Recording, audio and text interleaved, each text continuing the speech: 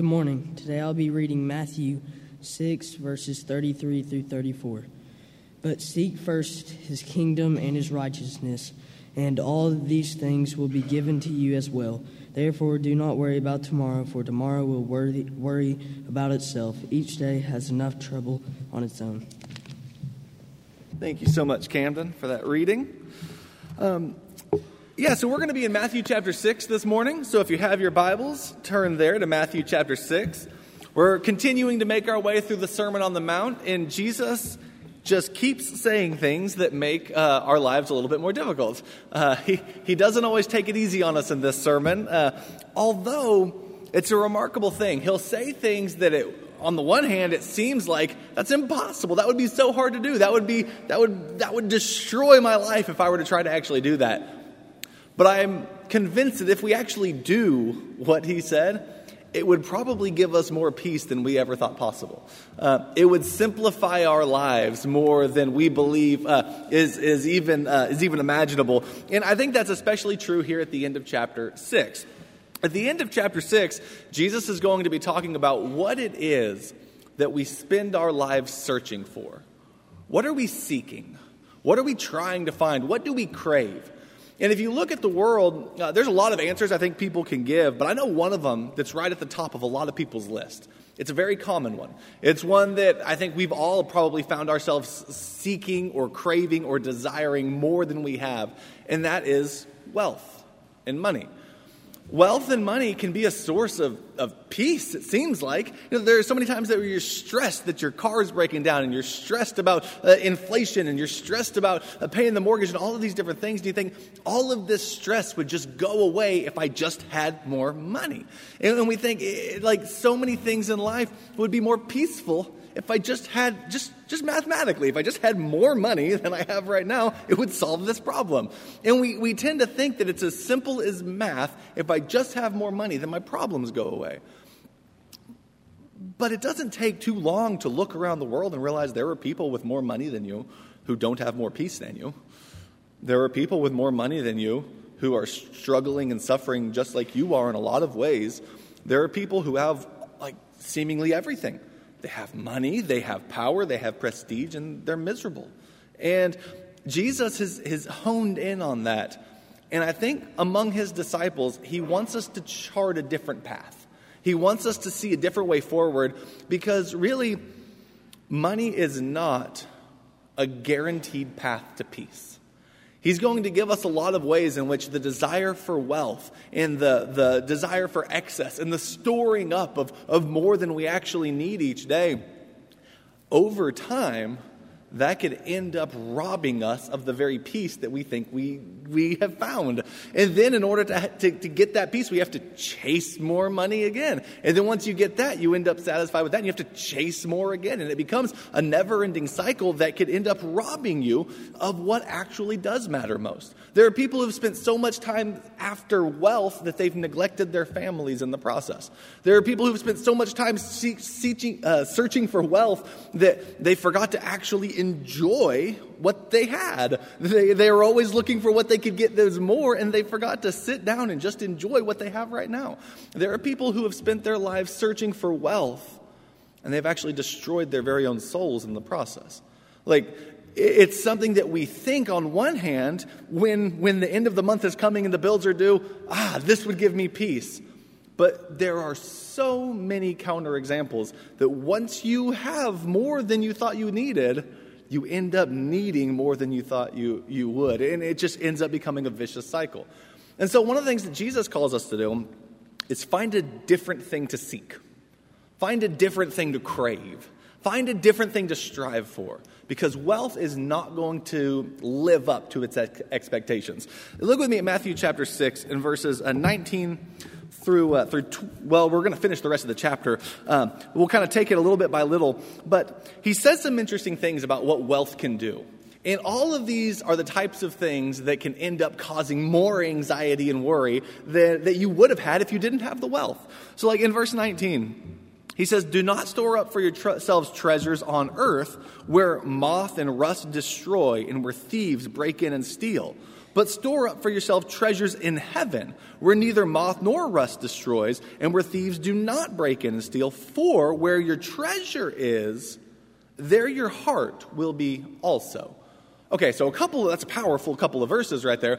But one of the ideas that he mentions there is, where's the safest place to put your treasure? Because anytime you start building treasure on earth, that treasure is at risk. Anytime you start building wealth, there's the risk of losing that wealth.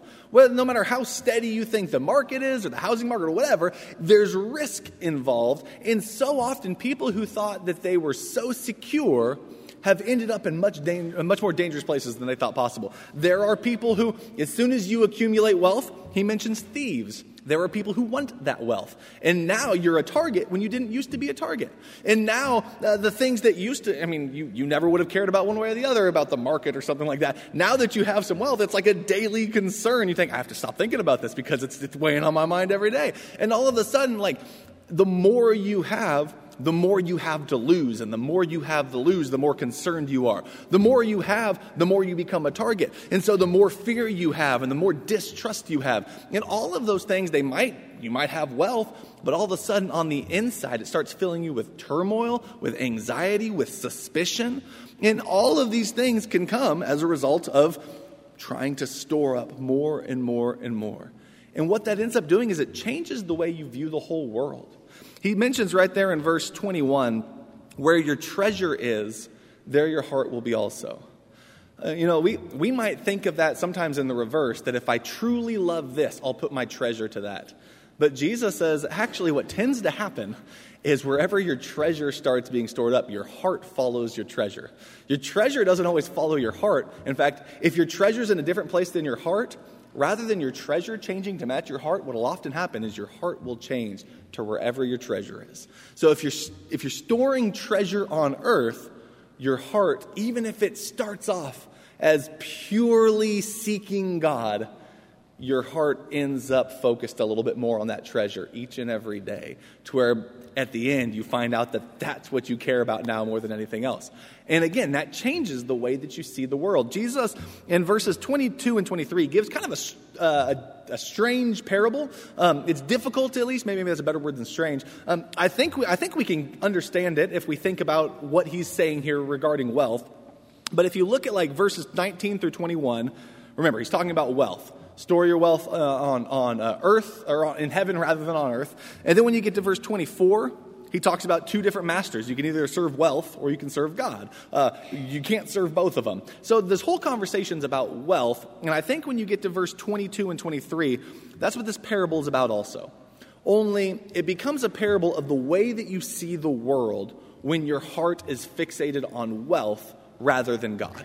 Verse 22 and 23 say this: the eye is the lamp of the body.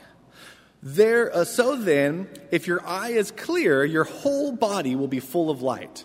But if your eye is bad, your whole body will be full of darkness.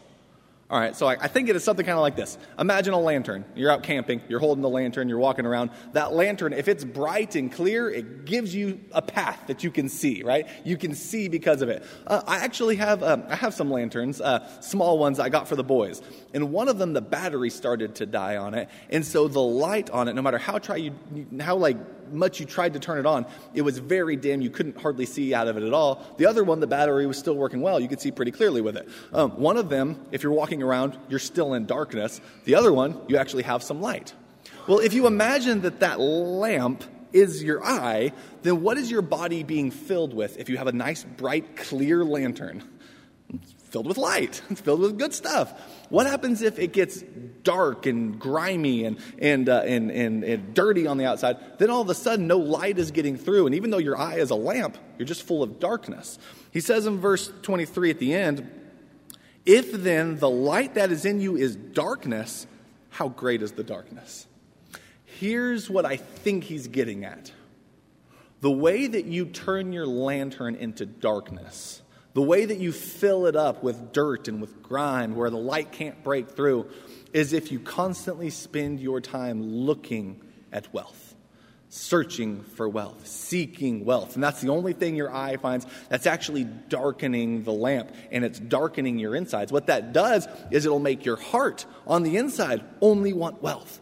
Whatever you're looking at is what's going in you, and that's what's filling up your body. So if you're staring at wealth, then the desire for wealth becomes the desire of your heart. If you're staring at lust, then the desire for lust becomes the desire of your heart. If you're staring at power, that's what fills you. Like whatever it is that you find yourself using your eye to search for, to desire, to crave, that's what will fill up your inside.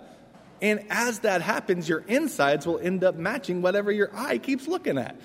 And so what should your eye be looking at? Well, we keep reading and we'll find out when he says, seek first the kingdom of heaven and his righteousness. Like that's how you'll fill your life with the things that are essential for the good life. But right here, if you keep using your eye to look at the things that produce darkness, the darkness is going to get greater and greater and greater. And oh, how great is that darkness? Verse 24, here's why. Because no man can serve two masters fully. He says in verse 24, no man can serve two masters, for either he will hate the one and love the other, or be devoted to one and despise the other. You cannot serve God and wealth. Notice how strong that language is there at the end. You cannot serve God and wealth. What ends up happening is where your heart is, where your eye is looking, what the desires you crave, where those are found, that's what you end up serving. And if that's wealth, then you have pulled yourself away from God. It's idolatry is what it is. I mean, that's what so often happens is you now are serving one thing instead of the other. And remember what Jesus said to Satan there in the wilderness? He says, you shall worship the Lord your God, and him only shall you serve. What happens when you find yourself serving that next paycheck, serving a little bit more, serving the excess, serving the bigger barn than you have now? You end up finding yourself serving God less and less and less. Before we move on, I want to go back to one phrase. I want you to keep it in your heads as we make our way through the second half of this passage. It's way back in verse 20, where he says, instead of storing your treasure on earth, store up for yourselves treasure in heaven. The idea there is that on earth, you become a target of thieves, and there's moth, and there's rust, and the things that were once so precious for you begin to lose that pristine beauty and that value that they had. And that fills you with worry and stress because the thing you care about so much is starting to leave. But if you store your treasure in heaven, there's no moths up there. There's no rust up there. Thieves aren't stealing. It's the safest place you could store it. Now, if you're anything like me, you would read that and think, okay, great. I don't know how to do that. How do I get treasure in heaven?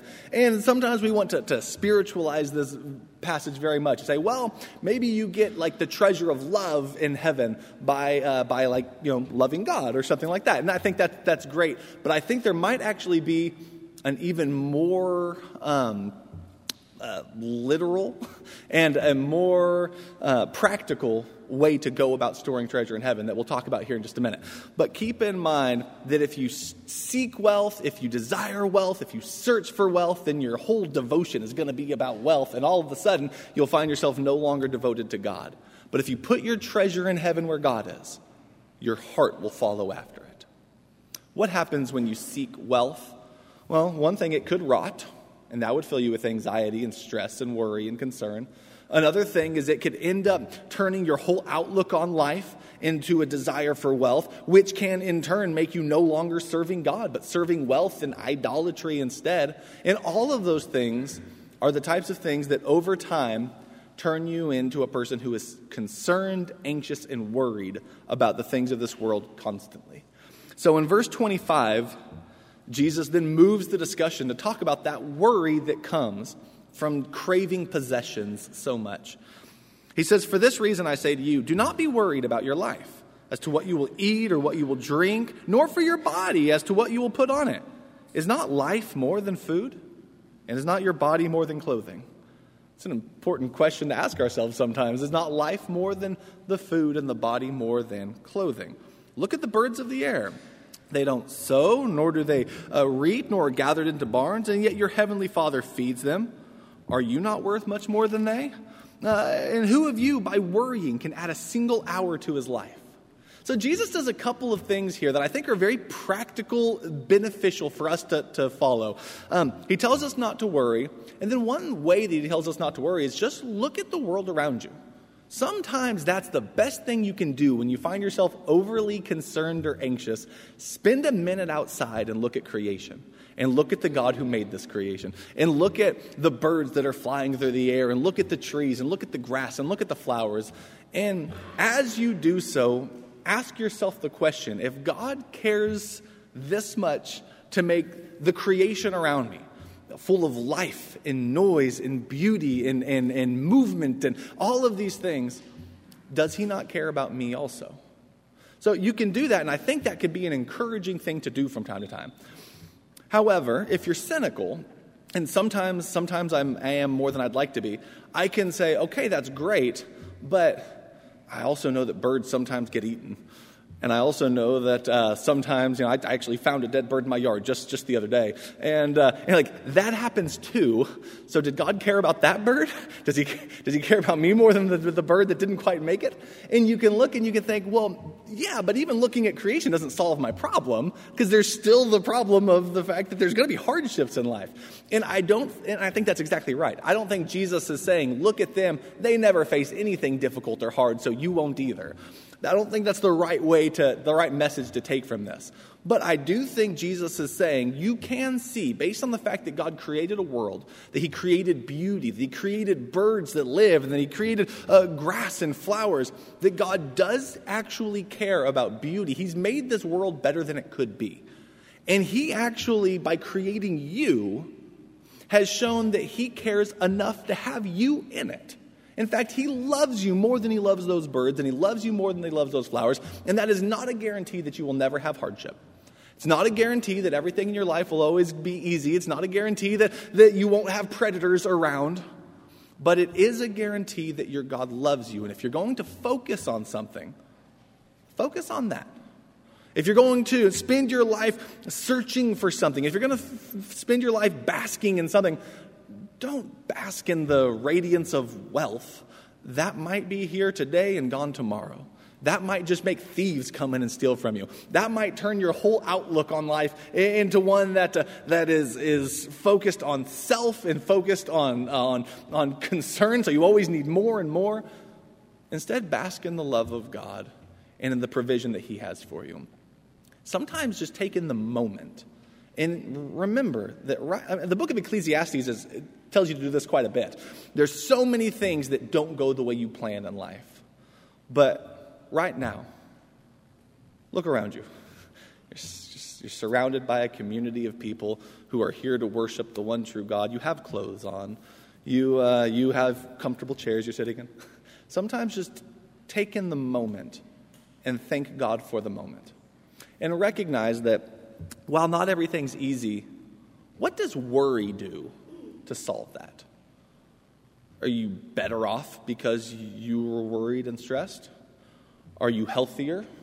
Are you happier? Did it solve your problem? Say, you know what? I have this bill that's due.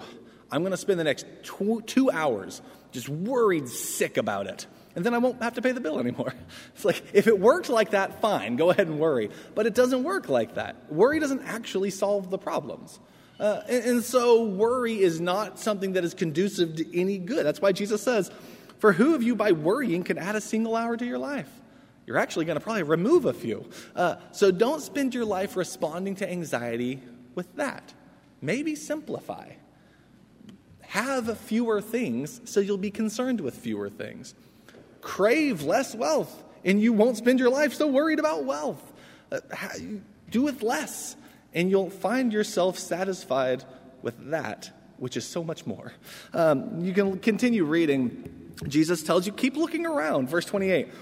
Why are you worried about your clothing? Observe the lilies, how the lilies of the field grow. They don't toil, nor do they spin, and yet I say to you that not even Solomon in all his glory was clothed himself like one of these. But if God so clothes the grass of the field, which are alive today and tomorrow are thrown into the furnace, will he not much more clothe you? That's kind of like, that's one way. If you're looking at the birds, you're thinking, yeah, but birds die too. Well, so does grass, and so do the flowers. And yet, even that brief life that they have Is something God cared enough for them to give them food and to give them clothing. For your life, he sees you as so much more valuable. It actually becomes a way to recognize how much more God cares for you than the rest of the things that he's made. And so, look at verse 31. He says, "Do not worry then, saying, well, what will we eat, and what will we drink, or what will we wear for clothing? For the Gentiles eagerly seek after these things, for your heavenly Father knows that you need all these things." So, the idea here isn't that those things are unimportant. It's that God already knows you need them, and worry won't get them to you.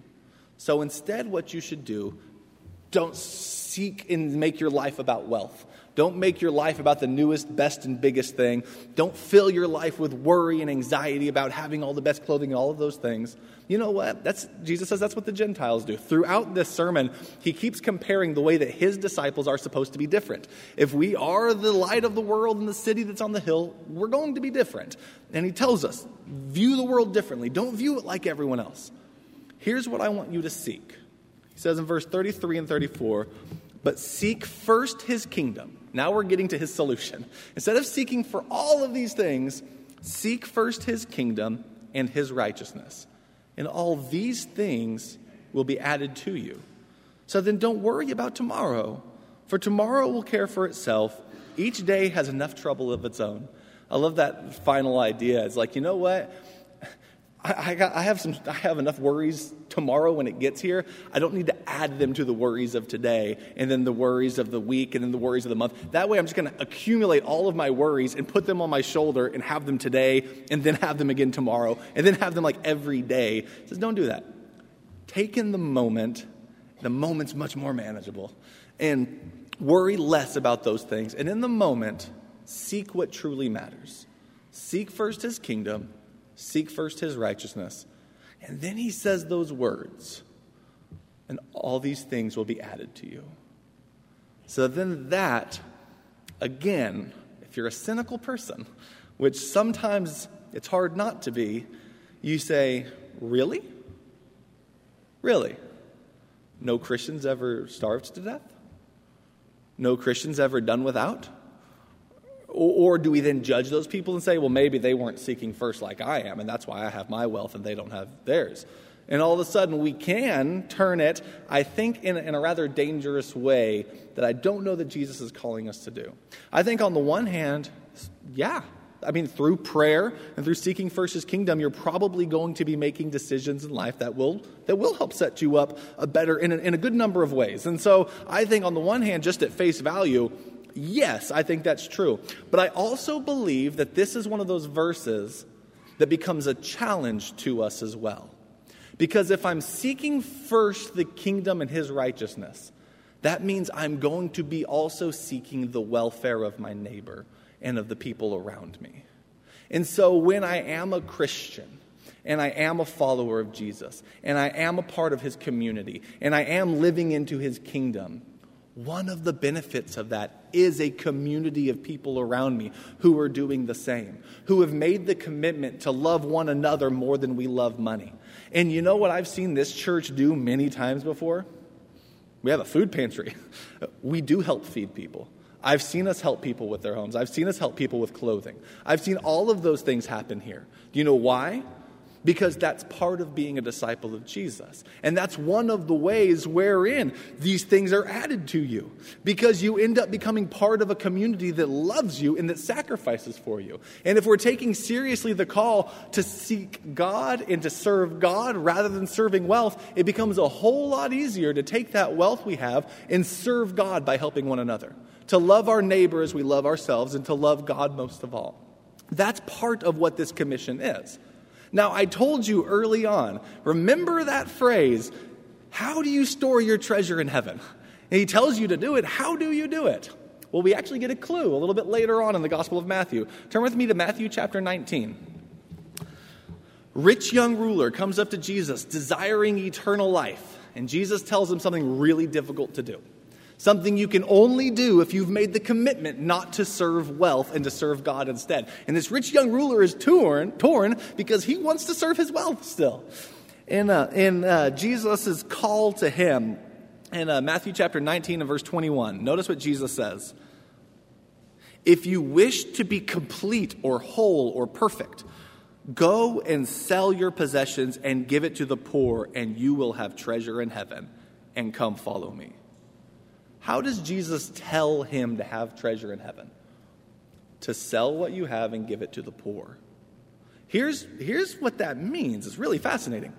It means that God is watching when we're generous with our money. God is watching when we are generous and kind and we share with others. And you might think, but if I do that, I'll lose all my wealth. And what Jesus is saying is, no, you won't. You'll multiply it. You'll be able to help this person, and you'll still have it. It'll be stored for you in a much safer place than your bank account. It'll be stored for you in a much safer place than the stock market. It'll be stored for you in a much safer place than your wallet that a thief might come after. God will store it for you. So you don't lose it. You actually store it with God in heaven, and you give it to someone else. So what was $1 now becomes $2. You've given it to someone else, and God has stored it for you. And that's actually the picture of how I think we add these things to one another, and how God adds these things to us through a community where God stores up our treasure in heaven as we share it with one another to help solve those daily needs and problems that we have. That's why we're called to be a community of radical generosity. But you cannot do it if you love your wealth more than God, or if you love your wealth more than one another. If your wealth becomes the primary focus of your life, and you would rather have a bigger barn than feed your brother who's struggling, then the call of the kingdom has been lost on you. Jesus is calling us to be a different type of person. Jesus is calling us to have a different focus in the world. He's calling us to have a clear eye that sees a hungry brother as more important than a bigger bank account. When you get to the book of Acts, you get this picture of what it actually looks like when the community's doing this. It's a beautiful picture. Look with me at Acts chapter 4. And we'll close after reading this. Acts chapter 4, verses 32 through 35. This is what the kingdom looks like when you have people who are serving God and loving one another more than serving wealth and storing up treasure on earth. It says in chapter 4 and verse 32, "And the congregation of those who believed were of one heart and one soul, and not one of them claimed that anything belonging to him was his own, but all things were the common property to them. And with great power the apostles were giving testimony to the resurrection of the Lord Jesus, and abundant grace was upon them all, because there wasn't a needy person among them." It wasn't because everyone, had on their own made a lot of money. The reason there was not a needy person among them was for all who were owners of land or houses would sell them and bring the proceeds of the sales and lay them at the apostles' feet, and they would distribute them as people had need. How did they solve the problem of need and starvation and poverty? Radical generosity. When he says, seek first the kingdom and his righteousness, that's what it looks like. If you're seeking first wealth, this community will not exist. This will not happen. If you're seeking first the kingdom and his righteousness, then you'll be able to see how this generosity lifts everybody up a little bit more. And we become a kingdom on earth that does not have, compare that to every other kingdom that's ever been. There's always been people starving to death. We have enough among ourselves. We have enough. Like Christianity throughout the world and throughout world history has had the resources to help. Just sometimes we are tight-fisted and we claim them as our own and we cling to them. And what Jesus is calling us to do is open up our hand a little bit to look at our brothers and sisters who are in need and seek first the reign of God right here and right now, which will include helping someone who is starving, helping someone who has less. So that's the call of Jesus, and in so doing, not only will you help, but the worries that we so often feel about the wealth that we crave will suddenly begin to dissipate as we realize that life is about something a whole lot more than just a bank account and just the dollar symbol and all of those things. Those things actually steal the peace that we could have. The less we need of those, the more peace we can have in what truly matters. If there's anyone here this morning who would like to give your life to Christ, if there's anyone watching online or here who would like the prayers or the help of this church, we would love to help you in any way that we can. And if you would like to talk to one of our elders who's in the back about becoming a Christian or asking for the prayers of the church, we would love to help. Please let that be known while we stand and as we sing.